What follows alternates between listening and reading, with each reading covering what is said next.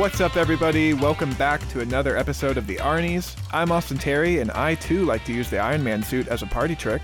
I'm Keith Baker, and I want my bird. And I'm Matt Johnson, and you want my property? You can't have it! On today's show, we'll be continuing our bi-weekly retrospective and review series on the MCU Phase One with Iron Man 2. But first, Matt, our newest ongoing TV deep dive series has been covering The Falcon and the Winter Soldier. How's that been going so far? Falcon and Winter Soldier, we're 2 episodes in. We're loving it so far. I think I can speak for all 3 of us that not only is it giving us the action we want, the character moments, but it's giving us way more than we ever thought when it comes to villains, motivations, and just the side characters in general. So I gotta say, if you're somebody that's like, should I watch this? I definitely would say so. And check out our thoughts on it. And Keith, of course, can you let our audience know when those episodes release? They release every Sunday. That's right. The Falcon and the Winter Soldier drops on Friday, so be sure to check out our recaps on Sundays. And with that, my friends, we've talked about The Rise of Skywalker, Spectre, Man of Steel, The Incredible Hulk, and plenty of other divisive projects on this podcast. And it's time to add another one to the mix. Iron Man 2 came out in 2010 to decent reviews, but in the years following its release, the movie has been called one of the worst of the MCU. So, my friends, while the first Iron Man was universally praised despite that third act, the conversation today may be a bit more interesting. Are all of these people calling this movie bad, right, or wrong, or somewhere in between? Let's figure it out. Matthew and Keith, give me your history with this film and your initial thoughts on Iron Man 2. Okay, I guess my history with this film is I saw it once right when it came out in theaters, and then I maybe have seen it 2 or 3 times since then, just over the years, and I've honestly always liked Iron Man 2. And watching it this week to prepare for this podcast, I think it's probably been the longest I had not seen it, and I still enjoyed it. I like the villains in it, I like all the characters in it, I like the progression into the MCU. That's where I'm at on it. I'm pretty close to you, I think. When it comes to when I first saw it, I'm pretty much the same. I saw it once in theaters in like an IMAX screening, and I thought it was really fun. I had a great time with it. At that time, we got to keep in mind, like, MCU movies weren't coming out as often, so this came out over 2 years after the first Iron Man movie, so it was a big deal, it was exciting, and had a blast during it. Even when that post-credit scene came on and we saw that hammer, I was like, wow, the hammer, right? Everybody agreed? And everybody around me was like, I don't fucking care. And I was like, oh, okay, sorry. So, I mean, it was a different time in the MCU, and I liked it a lot at the time. Since then, I've probably kind of like Keith, I've seen it a couple of times. It's been a long time whenever we watch it for this week. I haven't seen it in a long time, and it's a weird one because it has this weird reputation where it's like, this movie just sets up stuff for the future. It's not its own movie. Is it really that good on its own? And I definitely see a lot of that. But at the same time, I kind of can't help enjoying this movie. I think there's a lot to like about it. It's just a fun time. Whenever the credits start rolling, is there depth to it? Do you feel anything for like all of the characters? I don't think so. So is it as good as the first? No, probably not, but it's definitely a fun time for sure. Yeah, for me, I had really only seen this movie once, I think, in theaters, and I don't think I ever came back to it. Not because I didn't like it, just there was just so much other content out there, I never circled back to it. So it was really interesting for me to kind of go back to this one because I really only remembered that racetrack scene with Mickey Rourke. And for me, I think they improve upon a lot of the stuff they were introducing in Iron Man. I don't think this is a better movie than the first one, but I do think they do kind of do a great job of establishing a strong villain in this movie. So that was kind of the highlight for me. As for the other stuff, I do kind of get the criticism that it's just a setup movie, but I had a lot of fun with the characters they introduced. So that's kind of where I'm at. I think the villains in this one are fun. I don't know if they're good. I want them to be good. Every time I watch it, I'm like, these are going to be good villains. We got Sam Rockwell and Mickey Rourke. Where can we go wrong? And then they do. So I don't know. I guess I'm not as big of a fan, but I'm glad you are. I certainly don't think they're incredible villains. I just think compared to what we've gotten, if we're just looking at this in the context of MCU Phase One, I think they're some of the best we've gotten so far. And they're just fun. They're not. Yeah, they're not the best villain as if like they're the most evil out of all the villains we get to see, but they are really fun though. Whenever Sam Rockwell like grounds him at the end, it's really funny. Oh gosh, yeah, there's some good moments between them for sure. And this was kind of the first time as well. I mean, in Incredible Hulk, we got Ross and Abomination, but in a weird way, I don't know what they did differently here, but this felt more like what we see in the future of the MCU, where they cast two villains. And I don't know how to describe that, but it's like Ross and Abomination, it felt more natural in that, whereas this one, it felt like we have two villains. One's the brains, one's the brawn, and it feels a bit more like purposeful in this one, so it kind of starts a trend going forward in the MCU. All right, well, we're going to have plenty of villain talk when we come back after our segue music, because when we come back, it will be time for the movie facts of Iron Man 2.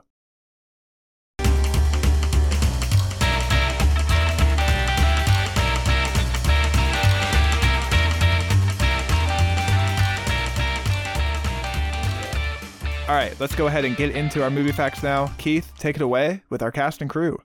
This one is directed by my man, Jon Favreau. Yeah, boy!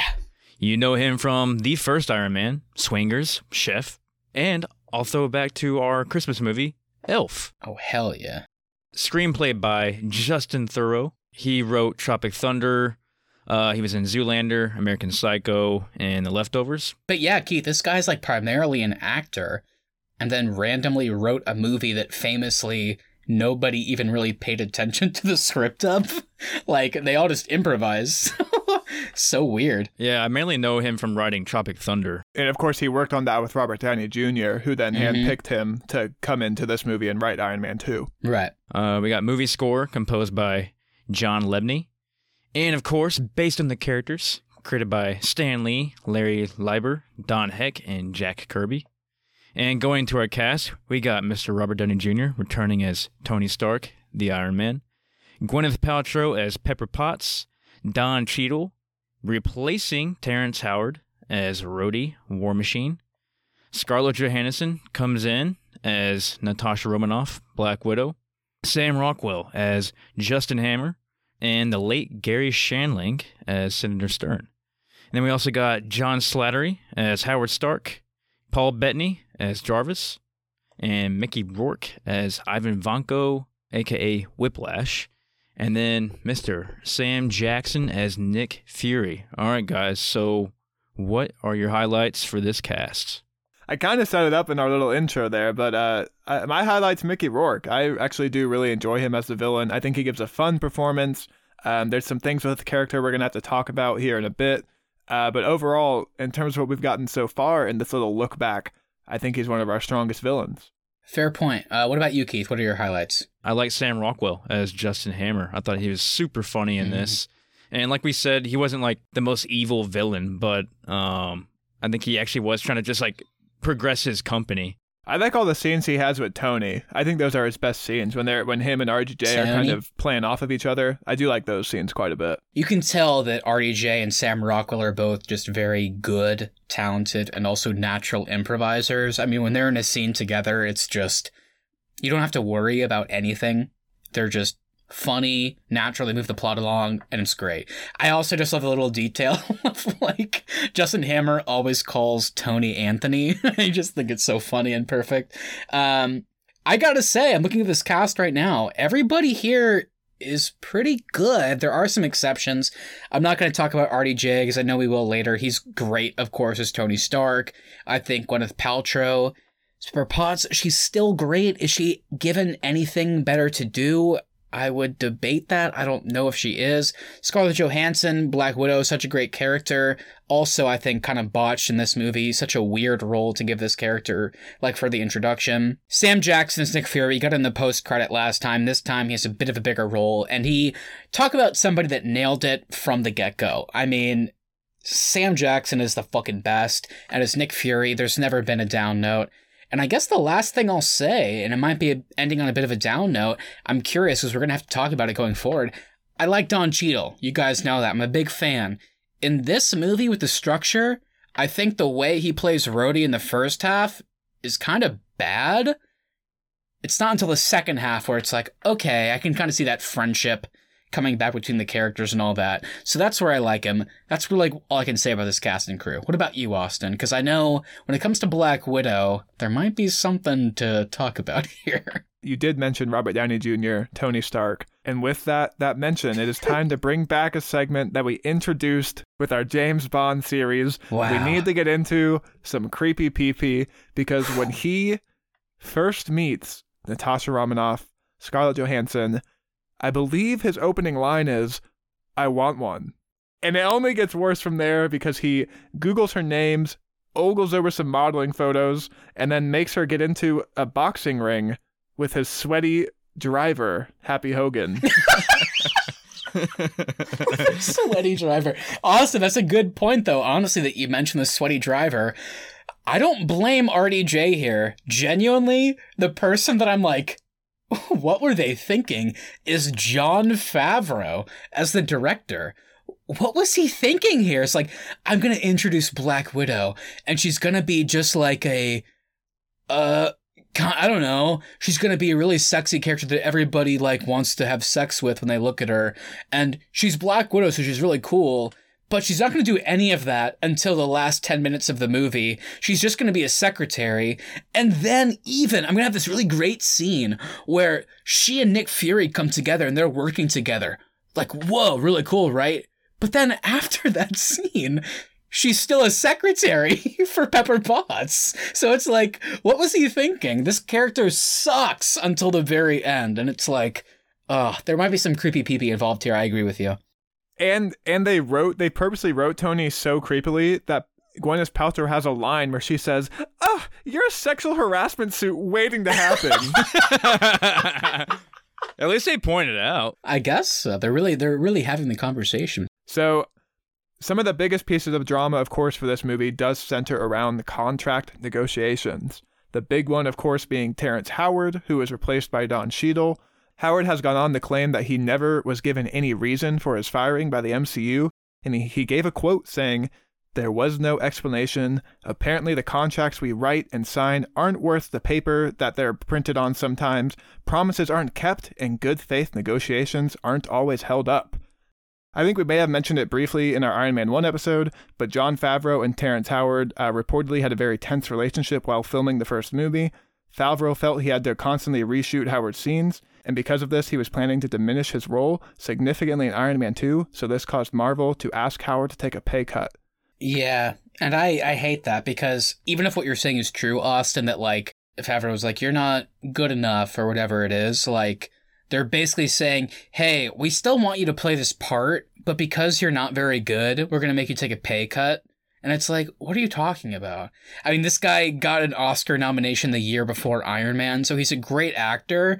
I'm not saying what they're saying isn't true, but it's like, if that is the case, find another way to handle this. It's like, you want him to stay on board, but you're going to take Robert Downey Jr.'s money that he would have gotten if he was famous in the first one, and then just not give the same amount to Terrence Howard that he got paid in the first movie. You're going to give him less money to play the same role? Like, it's just bullshit. I mean, look, I don't know the behind the scenes, like you said. I don't know if he like did a bad job and needed to do reshoots or whatever it is, but either way, it sounds like this is on Marvel for like the way they handled this.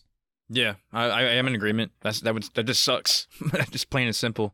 It's also important to remember, too, at this time in the MCU, Marvel was kind of famously stingy with underpaying actors. Like, they were very budget-focused and always trying to get people to take pay cuts. It has also been extremely unclear whether Howard chose to walk away first or if Marvel outright fired him. Either way, though, he was recast and Don Cheadle was brought in.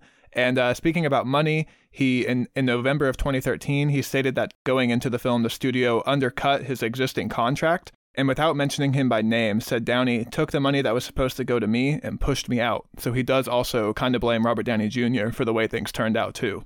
And I've heard they've made up since then. I've heard that Terrence Howard and RDJ are cool now, but it sounds like Terrence Howard and like the behind-the-scenes crew of the MCU fairly are kind of not on great terms even now, which I get. It's unfortunate.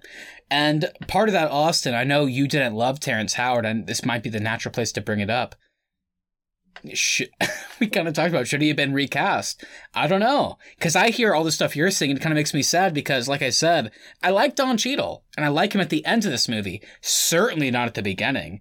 I mean, do you think that if Terrence Howard had been on board for this movie, it would have been a bit more natural as opposed to this weird, like, okay, we have to explain why this actor looks different, make him really serious, and then wait to the end for him to be fun? Do you think it could have been more natural if Terrence Howard stayed on board or no? With Terrence Howard, I can still never picture him physically in the War Machine suit. So that's my biggest issue with Terrence Howard. Maybe it's just because I've seen Don Cheadle play this character for 10 years now.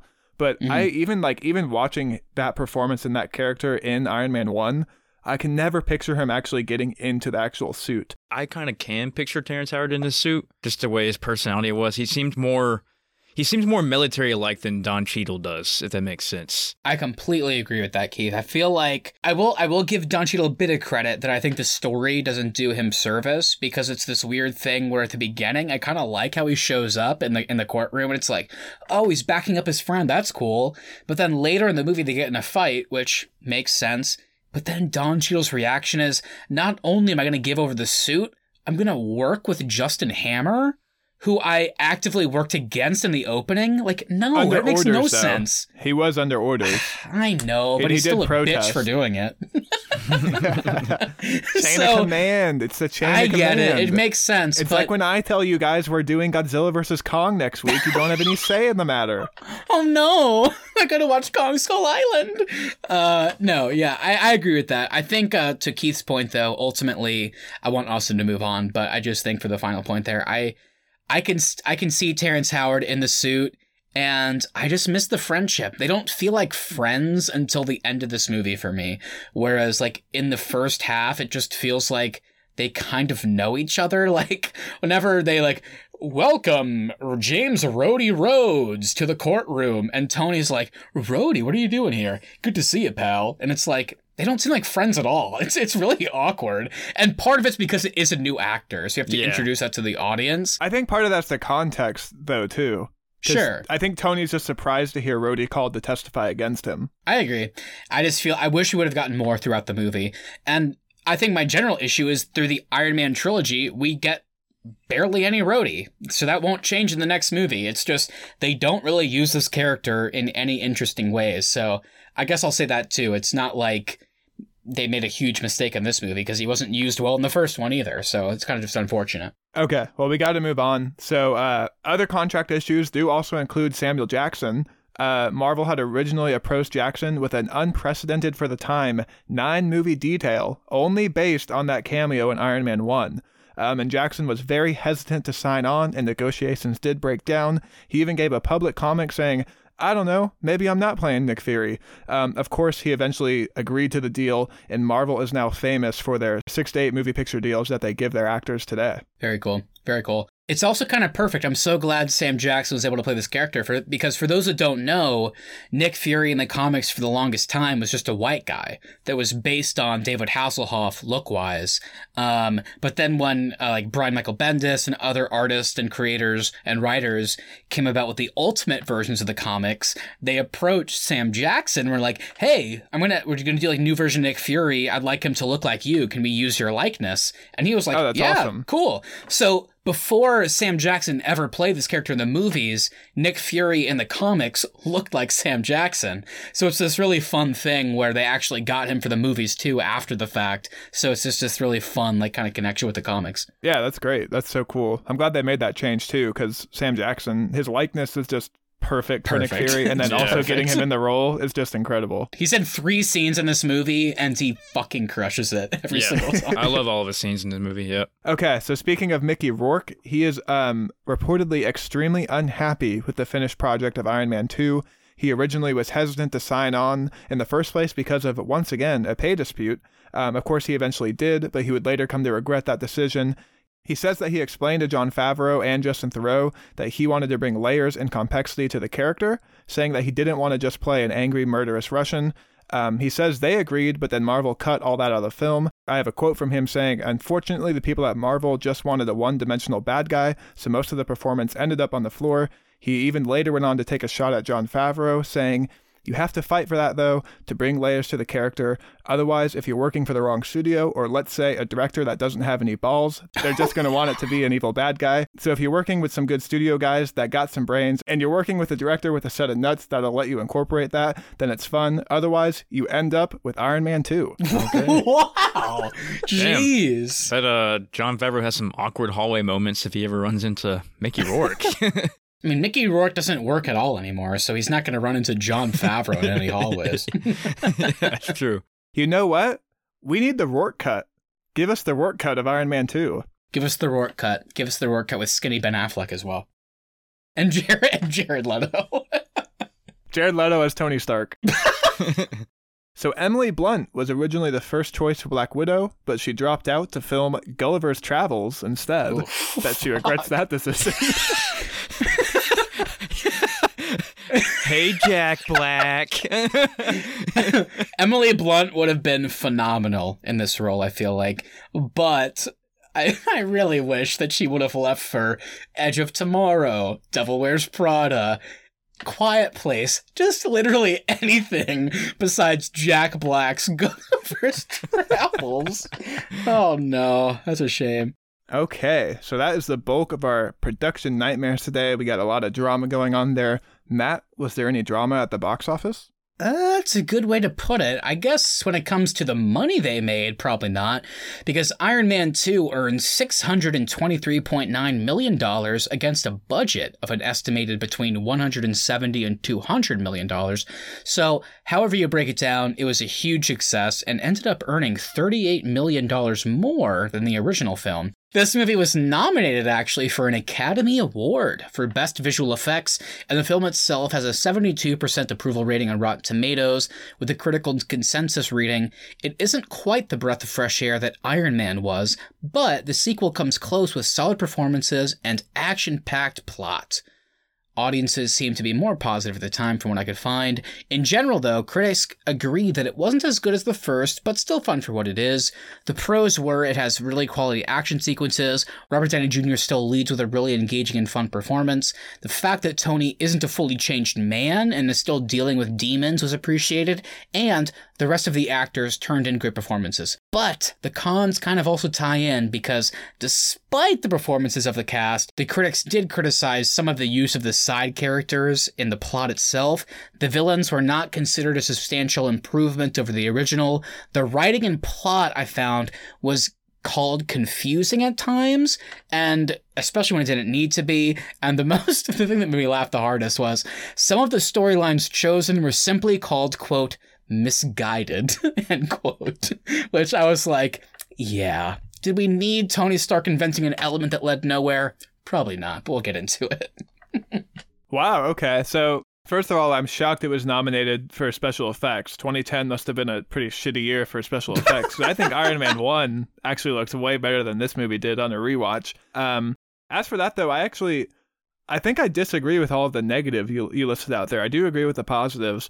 I think the side characters are given, maybe they're not given like amazing substantial roles, but I think they're at least given more elevated roles than they were in the first movie. And I think they all actually have key moments of the plot. And like I said, I am pretty high on the villain. So a lot of that stuff I kind of disagree with. The writing I can agree with. I think the writing for Tony is a bit weird, I guess you would say. And I think the writing for Gwyneth Paltrow's character is also pretty bad too. Yeah, I think I'll second everything you just said, Austin. Especially when it comes to like the Tony and Gwyneth Paltrow stuff, there was some kind of awkward writing in there for them. But I agree with all the pros, and I agree with you what you said about the cons. I did like all the side characters in this movie. Ultimately, for me, just real quick before we move on, I think I agree with the positives and the negatives. When it comes to how the side characters are used, I think it's pretty bad, but I think all the performances are really good. I wish the characters were used better because with how these actors perform them, it leaves me really liking them. And it's like, I want more from these besides just RDJ. And I know he's the lead, but it's like, I want more to this. I think the villains don't really ultimately work for me. Again, it's an example of the performances are fantastic. Same thing with Jeff Bridges as Obadiah Stane. Here, I think the performances are also great. It's just what they're trying to accomplish, I'm not really sure. Particularly with Mickey Rourke, it's like his dad got screwed over by Tony's dad, so he has to kill everybody. Well, that's where it gets confusing, too, because he sets up that his dad got screwed over by Tony's dad, but then later on, they're like, oh, no, he actually was a criminal, and Tony's dad did the right thing. Yep. Yeah, Nick Fury has to tell him that so that we can still love Tony, apparently, and his dad, which is like, we don't even know his dad yet, so why are they telling us this? So yeah, it's a weird element for sure, but overall, it's fun. That's what I can say about it. I guess you could say I think the biggest criticism that we all agree with then is that the writing and the plot elements are a bit misguided. I think we all do kind of agree with that. That's the biggest negative I agree with for sure. Yeah. Okay, Matt. So of course we got to do a plot summary. I think that means it's time to play. Can we break it down? Oh, hell yeah. My favorite segment of the show.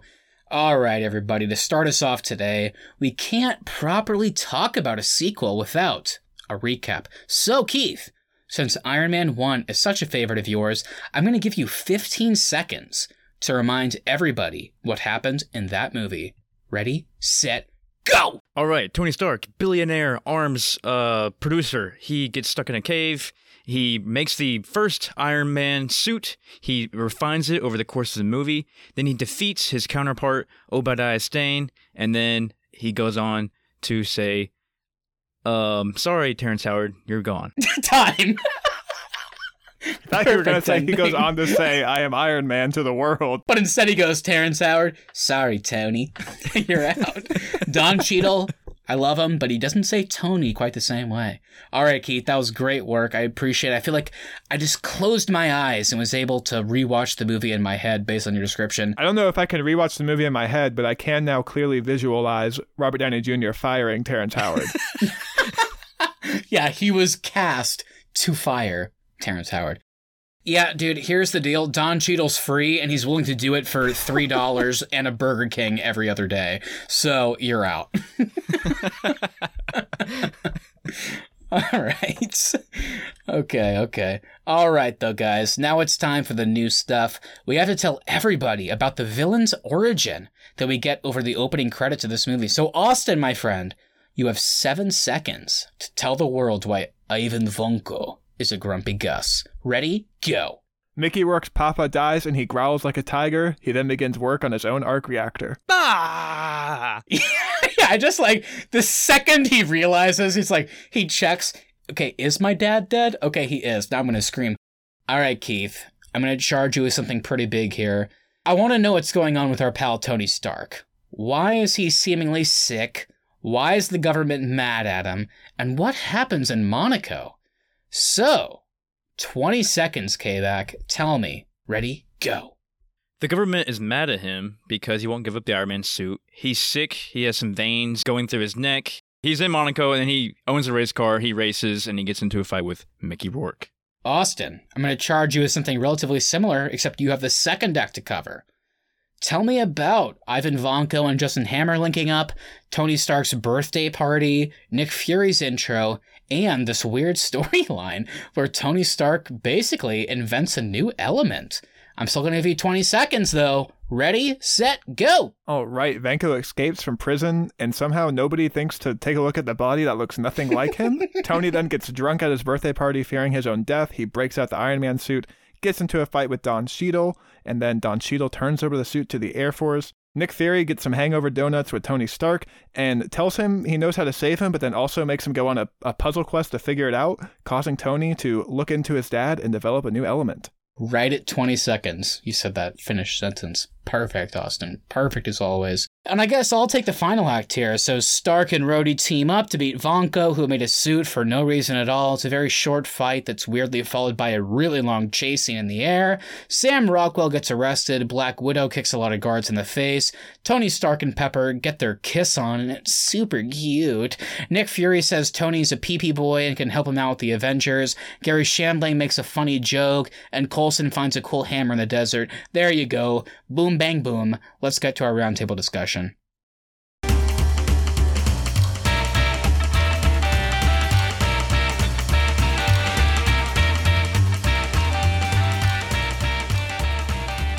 All right, everybody, let's do it. Roundtable discussion time. We all brought some points that we want to break down for Iron Man 2. Who wants to kick us off today? I'm going to keep it simple with this first point. It's the big one. It's the one that everybody wants to know right off the bat. So let's frickin' get to it. Is this movie better or worse or equal to the first Iron Man? And tell me why. I want to know what works better in this one and what works not as well. I do think it's worse, but I don't think it's worse by much. I think it still has the same side character issues. I think it still has a great performance from Tony Stark. I think all the Iron Man stuff is still really great. I just think what works better for me in this movie is the villain in this one as compared to what we got from Iron Man 1. As far as things that are better in this one, I don't know. I mean, I think visually, Austin, you said it earlier. I don't know if I agree with you as far as like Iron Man 1 was better visually. I think they're about the same. I really enjoyed the scene in Monaco whenever he has the briefcase suit. And then as far as the storyline goes, I don't know. It does feel different than Iron Man 1. It just feels more MCU-ish, I guess, and that goes into our point from Iron Man 1 saying that it could be its own movie. This one, I think, does very much feel like more of an MCU movie. I think this one, though, does kind of feel like a more lived-in world, though, like a more lived-in Iron Man world, like with the government getting involved, wanting the suit. Like, I think all that all feels very real and very natural, like next step after them figuring out who built this tech. And then I also do really enjoy the scene of Tony showing the government all these different satellite images of people trying to build the suit and nobody being able to accomplish that. Like, I think that makes total sense that this development of the Iron Man suit would then kind of start an arms race between all of the different governments of the world. I agree with you. I think Iron Man 1 was great. There's goofy things about it for sure, but ultimately I don't think it's bad until the third act, like we talked about whenever we talked about Iron Man 1. This one, I think, is pretty damn great as well, until that halfway point.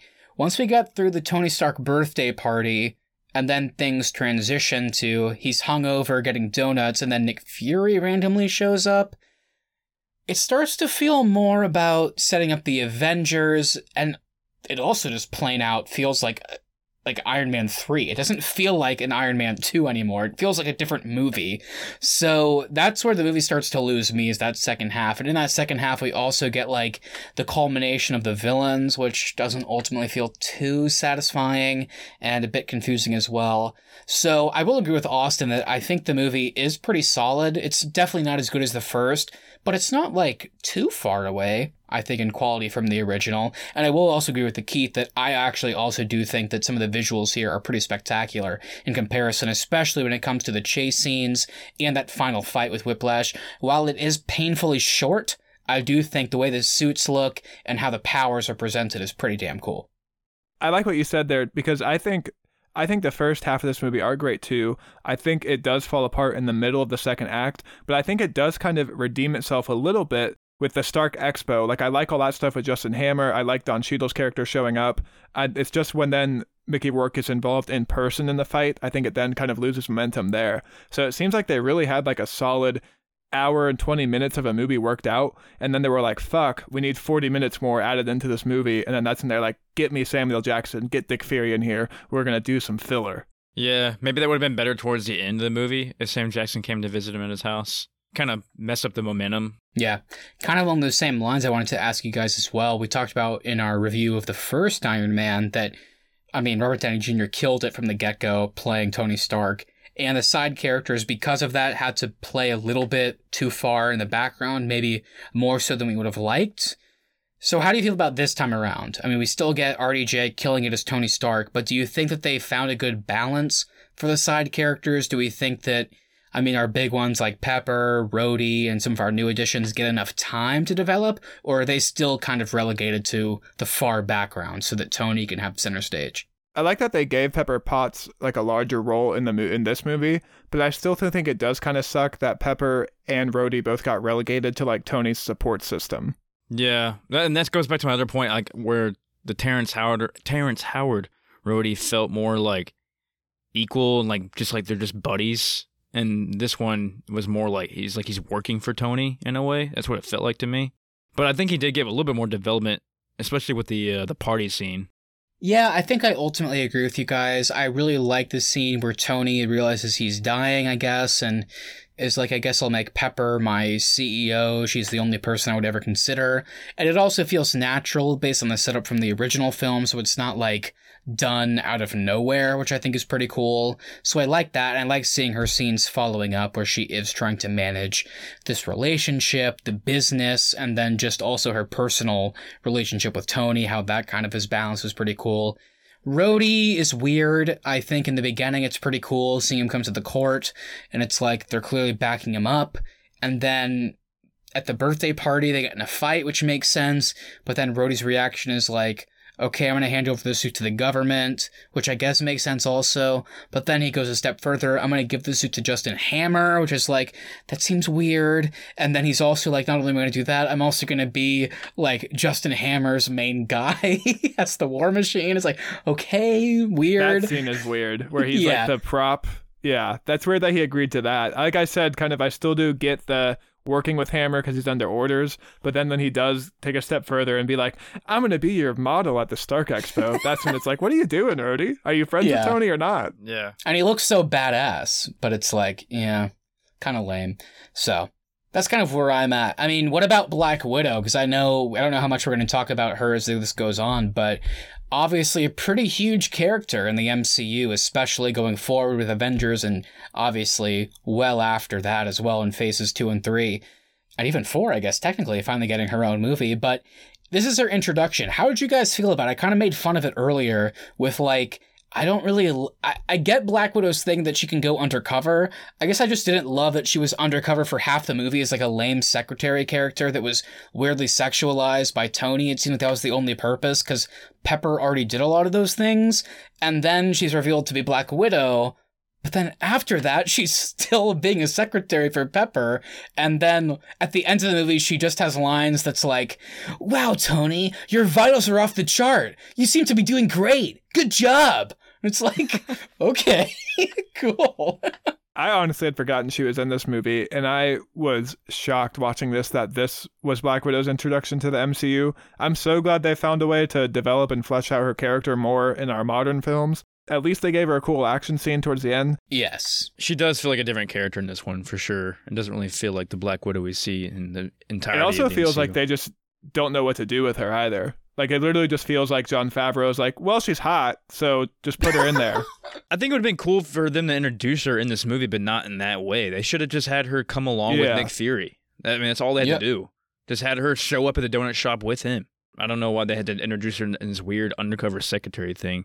Yeah, so at the end, Nick Fury says, Agent Romanoff was giving you a test to be on the Avengers. So that's apparently her whole thing, was she was giving him an evaluation from afar as to whether or not Tony Stark, aka Iron Man, can be a member of the Avengers. And then the ending button to that is, Iron Man can, Tony can't. And you think it's going to be like, oh shit, what does that mean for the future?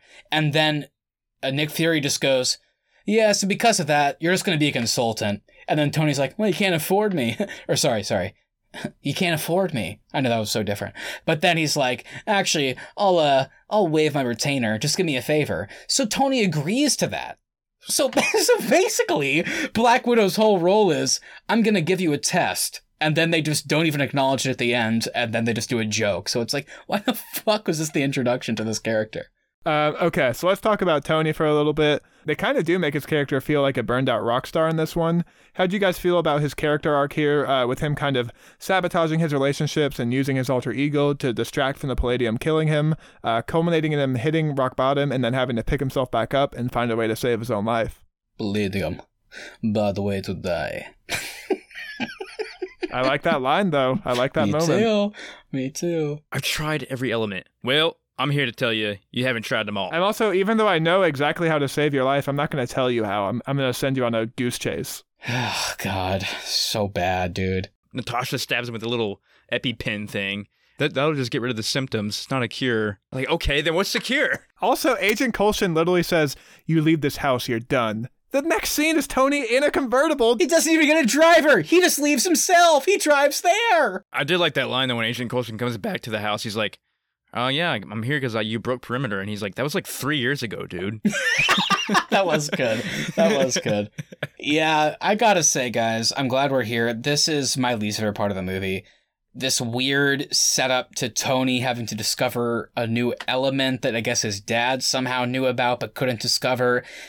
And it's weirdly introduced just so he can come up with a way to replace the current element in his arc reactor, which will, I guess, not kill him, but the whole arc reactor killing him was introduced at the beginning of this movie. So it's like, okay, it's not like this was set up earlier, and then he discovers the new element, he puts it in himself, and he's like, coconut metal! And then guess what? It's not like there's any fucking discernible difference from Tony as a character or Iron Man's actions. It's a triangle. I know it's a triangle. It looks really cool. But this was like the main fucking plot of the movie. And Nick Fury's like, you have to do this, Tony. And it amounts to nothing. We get a triangle. Ugh. I hated this. I hated it. But there's a triangle in the Iron Man suit now. Wow. But yeah, he was very rock bottom-ish. He started freaking out and made Pepper his CEO. Well, let's talk about that, though, too, Keith, because like you said, Matt, the elemental stuff is so dumb. But what do you guys think about kind of the first half with him being this, like, burnt-out rock star, finding ways to kind of, like, set up a contingency plan for his death by appointing Pepper Potts? Like, how do you guys feel about all that stuff? I think I ultimately liked it. I liked the way they presented the scene where he's kind of being an ass and she comes down, she's trying to get clarification on the modern art and everything he's selling off, which clearly is because he's dying, so it's like, who cares? And then he just makes her kind of out of nowhere the CEO, and it's like, oh, okay, I guess this is just kind of a unearned moment. But then they keep going, and it actually does feel earned by the end when he's kind of talking about how much he does appreciate her and how good she is at her job and what she does for Stark Industries. So it's like, oh, this is really cool. So I really like it in the beginning, like you said. It's just, as it goes on, how they try and balance that is where it gets a bit muddled. So do you guys think Tony actually has a good arc in this movie, or does it all feel forced to you guys? I think it has a good arc as far as the whole Iron Man suit thing goes, but not in his personal life.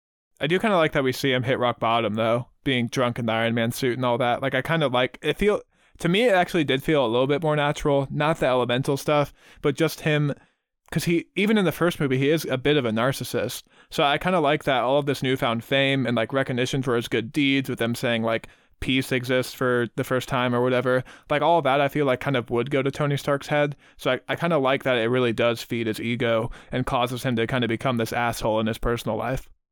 Yeah, I did like the party scenes and all that. I think that was probably the best representation of it. Yeah. I don't think he has any arc in this movie, to be 100% honest. I don't really think he changes from the beginning to the end of the movie, and that's fine. But the plot they chose here feels like it should have been more of a first movie. You could have incorporated the origin elements and then most of what we see in this movie, and that probably would have felt more natural, because after the first one, it's like, I am Iron Man.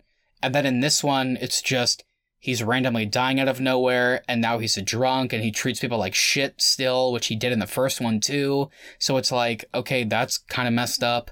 And so it doesn't really feel like he's that different. It's just, he creates this element, and he doesn't end up dying because of that. But like I kind of already said, it's not like by the end that really changes him as a person or as a superhero. Like, in fact, in the last scene with Nick Fury, he basically just goes, well, hey, I'm doing my best. I'm trying to do right by Pepper, and I'm trying to be better. But for us as the audience, this comes the scene after he, like, kisses Pepper for the first time. So it's like, we have no context of what that even really means. So it's like, just because he made this element that saved his life, he doesn't seem any different. So that's kind of my problem, where I think they presented really interesting elements for the start of a character arc, but I don't think they paid it off at all by the end. I think you're really discrediting the 3 points of the triangle, because what that really does represent is Pepper Potts, Nick Fury, and the Avengers. He's trying to hit all those points in his life. What about Happy Hogan? Happy Hogan's still hanging out in the boxing ring with Natasha. So Happy Hogan's in a square is what you're saying. Yes, he needs to get to a triangle, but he's still in the square. Oh my goodness. So, this movie does feel a bit weirdly disjointed to me, like I already mentioned. Like, leading up to the birthday party aftermath, it feels like a pretty natural sequel to the first one. But then once Fury comes in and they set up this weird element storyline that goes nowhere, it feels like half of an Avengers setup movie and half of a different Iron Man movie based on the first half. So what did you guys think of that transition? Did that feel jarring to you, or did this feel like a cohesive movie from start to finish?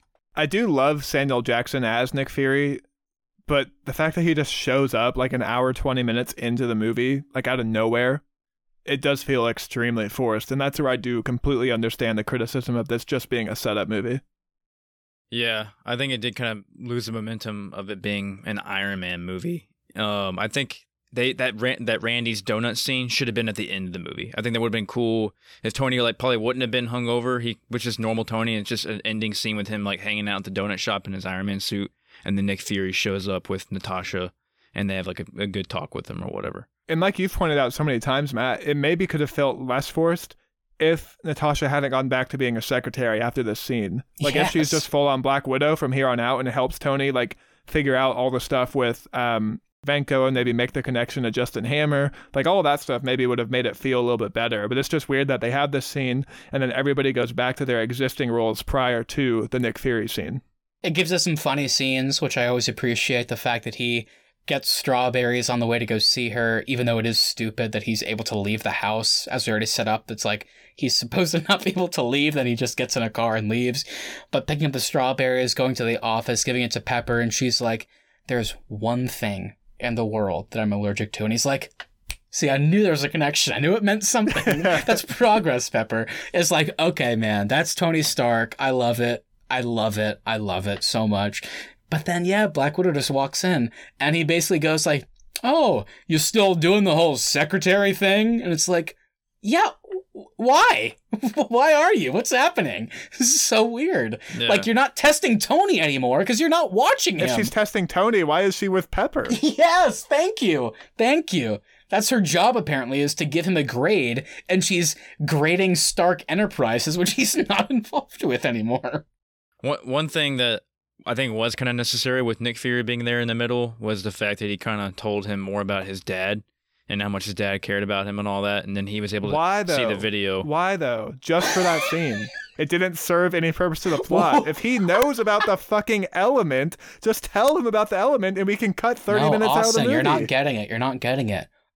Tony had to solve the puzzle that his dad left him. Also, the second he puts that fucking diagram in the convertible and drives down the highway with it, the whole thing gets messed up. All those pieces blow off the board. That should not work at all. Yeah, I was with you on that. It should have been at least like bungee corded down or something. He would not survive that wind. I'm honestly starting to like this movie less now that we're talking about it. Oh, no, don't do that. All that being said, I think all this shit is cool in a vacuum. Whenever he sees the video of his dad, who clearly he hates based on the first movie and this one, but seeing that scene where earlier he chastises a young Tony in the video, but then it cuts later on and he talks directly to Tony. It's like, I'm constrained by the technology of my time. You are my greatest creation. And RDJ's acting in that scene is great. And there's no talking, there's no improvisation, he's just reacting, and it's awesome.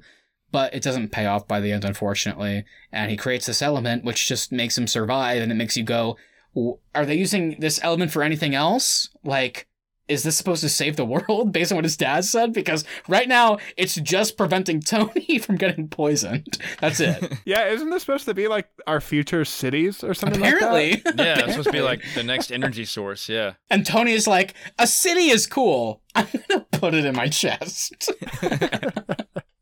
Well, let's talk about the action in this one. I think we didn't get as much as the first Iron Man, but what we did get was fairly decent. I mean, one of my favorite moments was the Monaco racetrack scene. It was awesome watching Ivan destroy the cars with his little electric arm things, and then Tony putting on the briefcase suit. I think that was pretty badass. I also like seeing Tony and Rhodey joining forces at the end there to fight Hammer's drones. Are you guys in agreement, or was there anything lacking in the action here? Yeah, the Monaco scene, I think it's just a personal thing for me, but if I watch a movie and like something doesn't make sense, it really takes me out of it. I just could not understand how anybody let Vanko just walk through like this entire racetrack and just get on the track so easily. So that was really like kind of taking me out of it. The actual in a vacuum, him standing on the track and like slashing race cars is pretty cool. I do think the CGI looks pretty bad in that scene.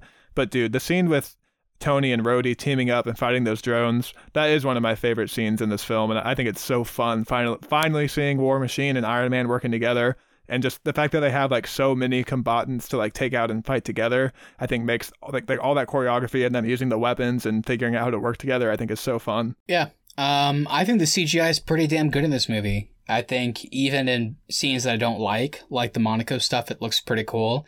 It does always beg the question, so why is he slashing cars of people that aren't Tony Stark? Is he just willing to kill random people? I guess so. And just kind of have to move on and just accept it or else it's stupid. But yeah, I mean, the chase scene in the third act as well, whenever they're flying around trying to get rid of the hammer drones, was awesome. So cool. And I'm kind of with Keith. I think I would actually go as far to say I think the best the suits ever look in the entire franchise, the MCU, even movies that came out within the last couple of years, the best the suits have ever looked Iron Man-wise is that final scene in the Botanical Gardens. And part of it is because there's a lot of the helmets that are practical and stuff. So whenever they're like, that's the kill box, Tony. And then that scene where it kind of like the camera like rotates around them, the suits look so fucking good. And then whenever the masks flip down, it's like, it looks real as opposed to later on when it just looks fully CG, which is fine. I'm okay with it looking that way. But here it looks real, which I just kind of appreciate. It's like a different type of thing. So the action is even cooler in those scenes for me. I do agree. I really like the fact that the suit like kind of looks solid in this one, whereas with the CGI, it kind of looks more synthetic. Yeah. I do think in the later movies, they've found cooler ways to like make the suit setup process work, like him actually suiting up. I think they've had some really cool scenes with that. But you called out the kill box scene. That I love that scene of him and Rhodey strategizing together, and like they're both kind of thinking they're the bigger gun, but Rhodey kind of has the military mind, so he knows what a kill box is, whereas Tony wouldn't. Like I like that stuff, and them figuring out how to work together for the first time in combat. Yeah, the only thing that kind of sucks about it is I feel like both that scene, the kill box scene, and the final fight with Vanko should have been longer. Like, it's almost like they're short to play up a joke, which is unfortunate. Like, that scene, once the helmets flip down, all the drones come in and they start fighting, is so fucking badass. How Iron Man moves, how War Machine moves, how they move differently and then also similarly at times. It's so cool. And then Tony, like, about maybe conservatively 15 seconds in goes, Rhodey, duck! And then just a move that like kills all of them. And it's like, I mean, that looked cool, but I would have liked to see more of the actual fight. And then Vanko lands in a suit, which is like, oh. And then he has really cool looking whips. And then he immediately captures both of them. And then they immediately just do, Rhodey, put your hand up! And so the fight's over the course of like 10 seconds. It's like, the action was so good when it was there. I just really wish we could have gotten longer scenes of it, because I feel like they kind of cheaped out some of these for jokes. Ivan Vanko building a second suit feels completely pointless. The thing that I think is the weirdest thing about this decision is it's pretty much the exact same thing as the first movie. Like, the big bad guy shows up in a suit and he gets killed with a big explosion. Like, it's literally the same thing. Like, it's exactly the same thing. Tony Stark has to figure out how to blow something up to defeat the big boss. Yeah, I think it would have been cooler just fighting the drones. I don't think he needed to have his own suit, because it never even showed him making his own suit. He was against making the suits where actual humans go into. He was all about the drones. So that's such a good point. And I kind of like him like on the keyboard from afar. Like I think it would have been better if he had just kind of like slinked away after they defeated all the drones. Yeah, or gets like captured and imprisoned or something like that would have been better. Yeah, it was so good before that. I mean, how striking was that scene where he like escapes Hammer's like weird like detention facility, and then you see him talking with Tony on the phone, and then it cuts to Vanko's perspective, and the two guards that were trying to keep him in check are hanged behind him, and you see blood. He's covered in blood, and all over the phone he's calling on. It's like, oh my god. Like, we didn't even see him fight those guys. It's just, we believe that he's able to do that, and how cool is this scene? And then it just ends, like you said, Keith, he, for some reason, and at some point in the movie, made a suit for himself, even though the entire movie he was like, drones are the way to go. And it's like, okay, so now he's 100% less cool, and he's going against his own fucking motive, so now it's just fully stupid, unfortunately. Let's dive into Vanko a little bit further now. I still do kind of think Mickey Rourke is our best villain so far in this MCU journey. I think they do a better job of establishing his motivations and giving us background on Vanko and his family history with the Starks than the kind of what they did with Obadiah. How do you guys feel about the Vanko character overall, and how does he stack up for you two against Obadiah and Abomination? Going back to the thing we've always said about Obadiah, Jeff Bridges was awesome as him up until he makes his own suit. Overall, I think Vanko has a better character arc than Obadiah. The biggest thing for me with Vanko is I understand his motivations, whereas I had no clue why Obadiah was doing what he was doing. And then Abomination for me is just a big CGI villain for the Hulk to punch in the face a few times. So he doesn't really work for me either, as we talked about previously. It's tough because I think they do an okay job of establishing that, like, look, in Vanko's culture, if you mess with a member of the family, then, you know, he'll mess with you. So it's like Tony didn't do anything to him, but because Howard Stark messed with Anton Vanko, that means Ivan Vanko has to kill Tony Stark. It's kind of stupid, but I guess they did a good enough job of setting up why he's doing that, like just for the whole sins of the father thing. I don't think that's only it, though. I think at the same time, Vanko also sees it as the Starks are what he could have been. Like Tony's what he could have been if his father had been recognized for his achievements. Yeah, that's true. That's true. So that's a fair point. So yeah, they did a good enough job setting that up. I just ultimately think that Obadiah is such a bad villain. And it sucks because Jeff Bridges is so good. And it makes so much sense for so long. And then it makes no sense by the end. So if I had to rank these villains that you just laid out for us, Austin, I would put Obadiah at the bottom for that weird turn where it turned out that he was trying to kill Tony for years, apparently. And it's like, oh, okay, I didn't know that. Obadiah also must be extremely smart because he figured out how to control that suit way faster than Tony did. Yeah, exactly. Same with Rhodey in this movie. He just knew immediately. But yeah, here I would put Vanko at number 2 just because I feel like I didn't really understand the whole family motivation side of it, but I thought Mickey Rourke gave a great performance and sold it enough. And I know it might be a hot take. I know you guys probably don't agree, but I know it's simple motivations, I gotta say, but I really love Tim Roth and Incredible Hulk. This is not me doing a bit. I'm not trying to play this up. I just genuinely really like the whole, if I had the body of mine 10 years younger with the mind I have now, could be really cool. And then Ross trying to turn the whole super soldier serum project over on him, injecting him, and then it doesn't go well. And then he just gets more effed up as the movie goes on and turns into Abomination. Yeah, the CG stuff by the end isn't great, but guess what? Neither is Obadiah or Vanko in a suit at the end. So I can pass it. I kind of like Tim Roth. I'd put him at number 1. But Vanko gets 2. Well, guys, do you know what time it is? What time is it? What time is it?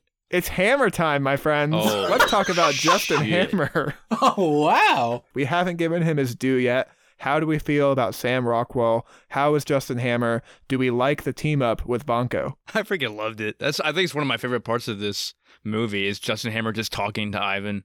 And he's always just kind of passive aggressive with everything he says. He only yells at him at that one time. And then all the other times he's kind of being kind of condescending towards him. It's hilarious. It's like, oh, I took away all your shit. Like, doesn't feel good, does it? Do you like that? I think it's so funny. Just that dynamic of this big burly Russian dude sitting down with this Silicon Valley looking nerd. Yeah, I think Justin Hammer actually might be my number 1 villain overall so far, just because I wish there was more to it. I feel like Justin Hammer, the problem is I feel like this guy could have been a villain on his own. It's just that they were like, well, we have to have a guy that can fight Tony at the end. Whereas I actually really liked how Justin Hammer was this guy that was clearly trying to be the next Tony Stark, but clearly isn't as smart or as innovative. So he's kind of relegated to just the government lackey in a sense to make them shit that they kind of use, but it's never as good as Tony's stuff. And I really like that setup and how they ended that court scene with Tony, like you said, hijacking the phone and showing that Hammer was responsible for that was so good. And as the movie goes on, you kind of get why he would latch onto somebody like Vanko. So it's a pretty decent motivation. And like you said, Keith, I mean, that Sam Rockwell improvisation, the way he just interacts with people, including Ivan, including Anthony, it's so funny. It's so good. And by the end, watching him dance on to the stage of the Stark Expo, it's like, you know what? I wish there was more to this character, but what they gave us, pretty damn perfect. I loved it. All right, guys. Well, before we wrap up here, let's talk about some ending scenes, some post-credit scenes with Agent Coulson. And let's talk about the scene real quick with him coming into Tony's lab and him kind of saying he's reassigned to a different project. And then we get the post-credit scene with him finding Thor's hammer. What'd you guys think about all this? I'll tell you what I thought, Keith. I thought this was a 100% fine. Big old fine. Who cares? It was fine. I'm not going to complain about it. What am I going to do? Complain?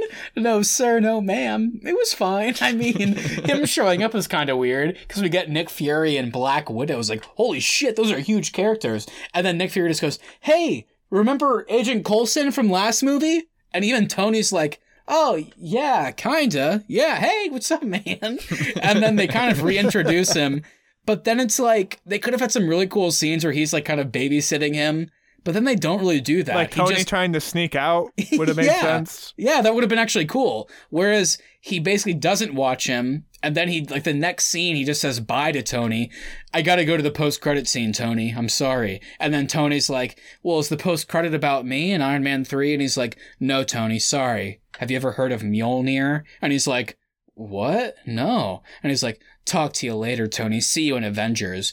And then he just like goes off. So yeah, I mean, I thought the scenes were pretty fucking dumb, but the post-credit, I gotta say, even at the time in theaters, it was a different time in the MCU, guys. I mean, like comic book fans, like I feel like we're not fully going out to some of these movies. Like these were made for casual audiences, and they were really fun. But as someone like me that had read Thor comic books prior and had played a lot of video games that featured Thor and stuff like that, I guess I was too young. Because at this time we were a year away from the Thor movie. So they were clearly making it already. I just had not heard about it.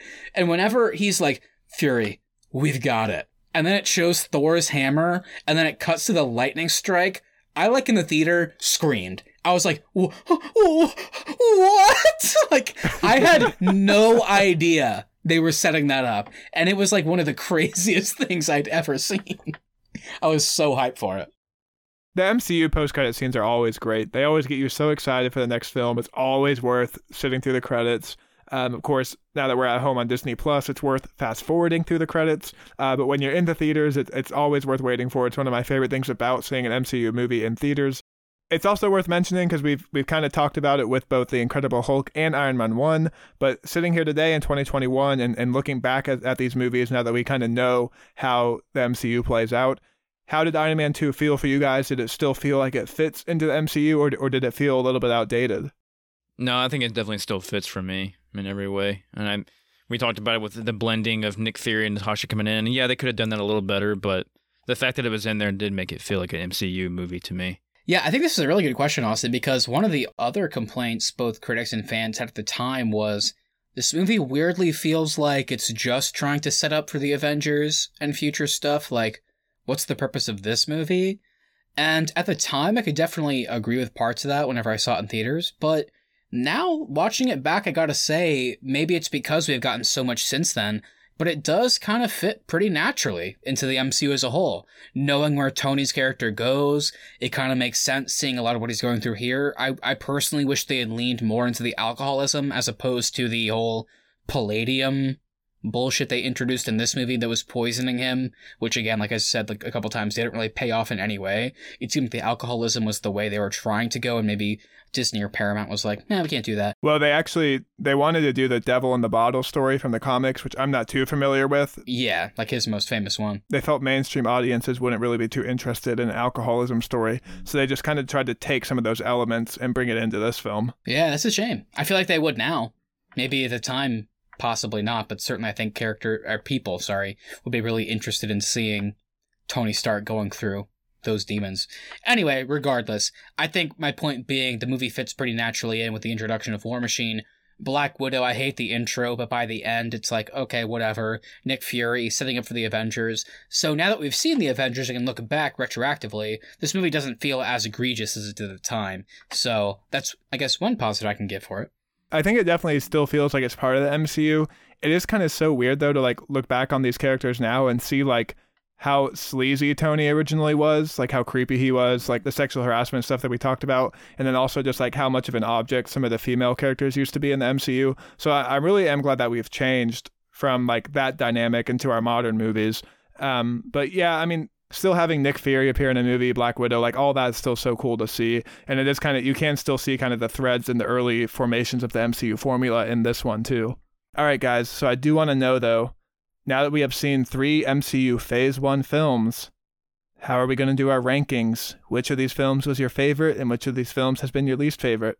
For me, number 1 is Iron Man. Number 2, Iron Man 2. And number 3, The Incredible Hulk. I gotta echo Keith. I just gotta go exactly with what he said. Iron Man 2, and The Incredible Hulk. I'm only going to slightly differ from you there. I'm going to go number 3, Iron Man 2. Number 2, what am I going to do? I'm so nervous. I'm so nervous right now. What's it going to be? I want to say Iron Man. I really do. I think Incredible Hulk's better. Oh my god. I'm going to say it is. I think it genuinely is. I'm going to say Incredible Hulk's number 2 and Iron Man's number 1. I don't feel great about it, but I'm going to sandwich our Incredible Hulk in between Iron Man and Iron Man 2. There's just too many dumb stuff going on, I feel like, in this movie for me to give it any higher. That being said, though, it's not as bad as I remember, so I can definitely say that. The Incredible Hulk is certainly worse than I remember, but hey, we talked about that on that episode, so be sure to check that out to hear my thoughts. And of course, my friends, before we get out of here today, we do need to give out some of our Arnie's Podcast Awards. If you're new this week, this is a segment where we give an award to anything in this episode. Keith always starts us off. Keith, take it away. All right. I'm going to give the Best Toe Fungus Award to Mr. Mickey Rourke. When that dude takes off his shoes, he has some nasty-looking feet. Wow. Well, I'm happy for Mickey Rourke's feet. I'm glad they got the recognition they deserve on this show. As for me, I'm going to give the ultimate beer pong partner to Jarvis and the Mark II suit. I couldn't imagine having them on my team playing some beer pong. I think they would nail the cup every time. For my award, I'm going to give something that I feel very passionate about because I personally, it might be maybe I'm being too egregious here. I think I'm a pretty damn good driver, if I do say so myself. But there's somebody that I have to call out for being a really bad driver, and they're getting my award today for I guess I won't even say worst driving. I think I'm just going to say the laziest driving. And that goes to Mr. Jon Favreau as Happy Hogan. Don't get me wrong, once he runs over Whiplash, it's like, okay, good job. And then he keeps doing it, and it's like, oh, okay, good job. And then he keeps doing it, and it's like, get the fuck out of here. Leave. Pepper's in the back. She almost got decapitated by the whip because he won't leave. And Tony even doesn't care either. He just keeps trying to open the door to get the briefcase and then lets it close and doesn't seem to care. So that stood out to me, Jon Favreau. You gotta be a better driver than that. That was just lazy work. I'm sorry. All right, everybody. Well, I think that is going to do it for us today. If you enjoyed this episode, please make sure you hit that subscribe button so you never miss any of our upcoming content. Also, if you wouldn't mind sharing us with a friend, we really do appreciate that so we can continue to grow the show. At The Arnies is our social, and thearnies.media is the website. The MCU series will continue in 2 weeks with Thor. And next week, we will be taking a much-needed break from both the MCU and the DCEU in favor for the Monster Universe from Warner Bros. With its new release, Godzilla vs. Kong. Will there be a Dawn of Justice attached? Who's to say? Also, we have our Snyder Cut episode out. Like Austin mentioned, we'll be back in a couple weeks with Thor. I gotta say, I think Iron Man 2 overall, it seemed we liked it a bit better than we remember, so hopefully the same goes with Thor. Austin and I have a new episode of Co-op Couch coming out this Thursday, which breaks down all the gaming news for March and our favorite video game characters of all time as well. Gotta let you guys know, The Falcon and the Winter Soldier. If you guys aren't tired of our MCU content, we are breaking down each and every episode of this show. They come out every Friday, which means you can catch us talking about it the following Sunday. And check us out on Instagram at The Arnies. Feel free to direct message us your thoughts on this episode and upcoming episodes. Please go back and catch up on Falcon and Winter Soldier and the Snyder Cut of Justice League. And please catch up on this series. So go back and watch Iron Man and the Incredible Hulk. And then look forward to Thor coming up. All right, everybody. Have a great week, and we will talk to you soon. I want my bark.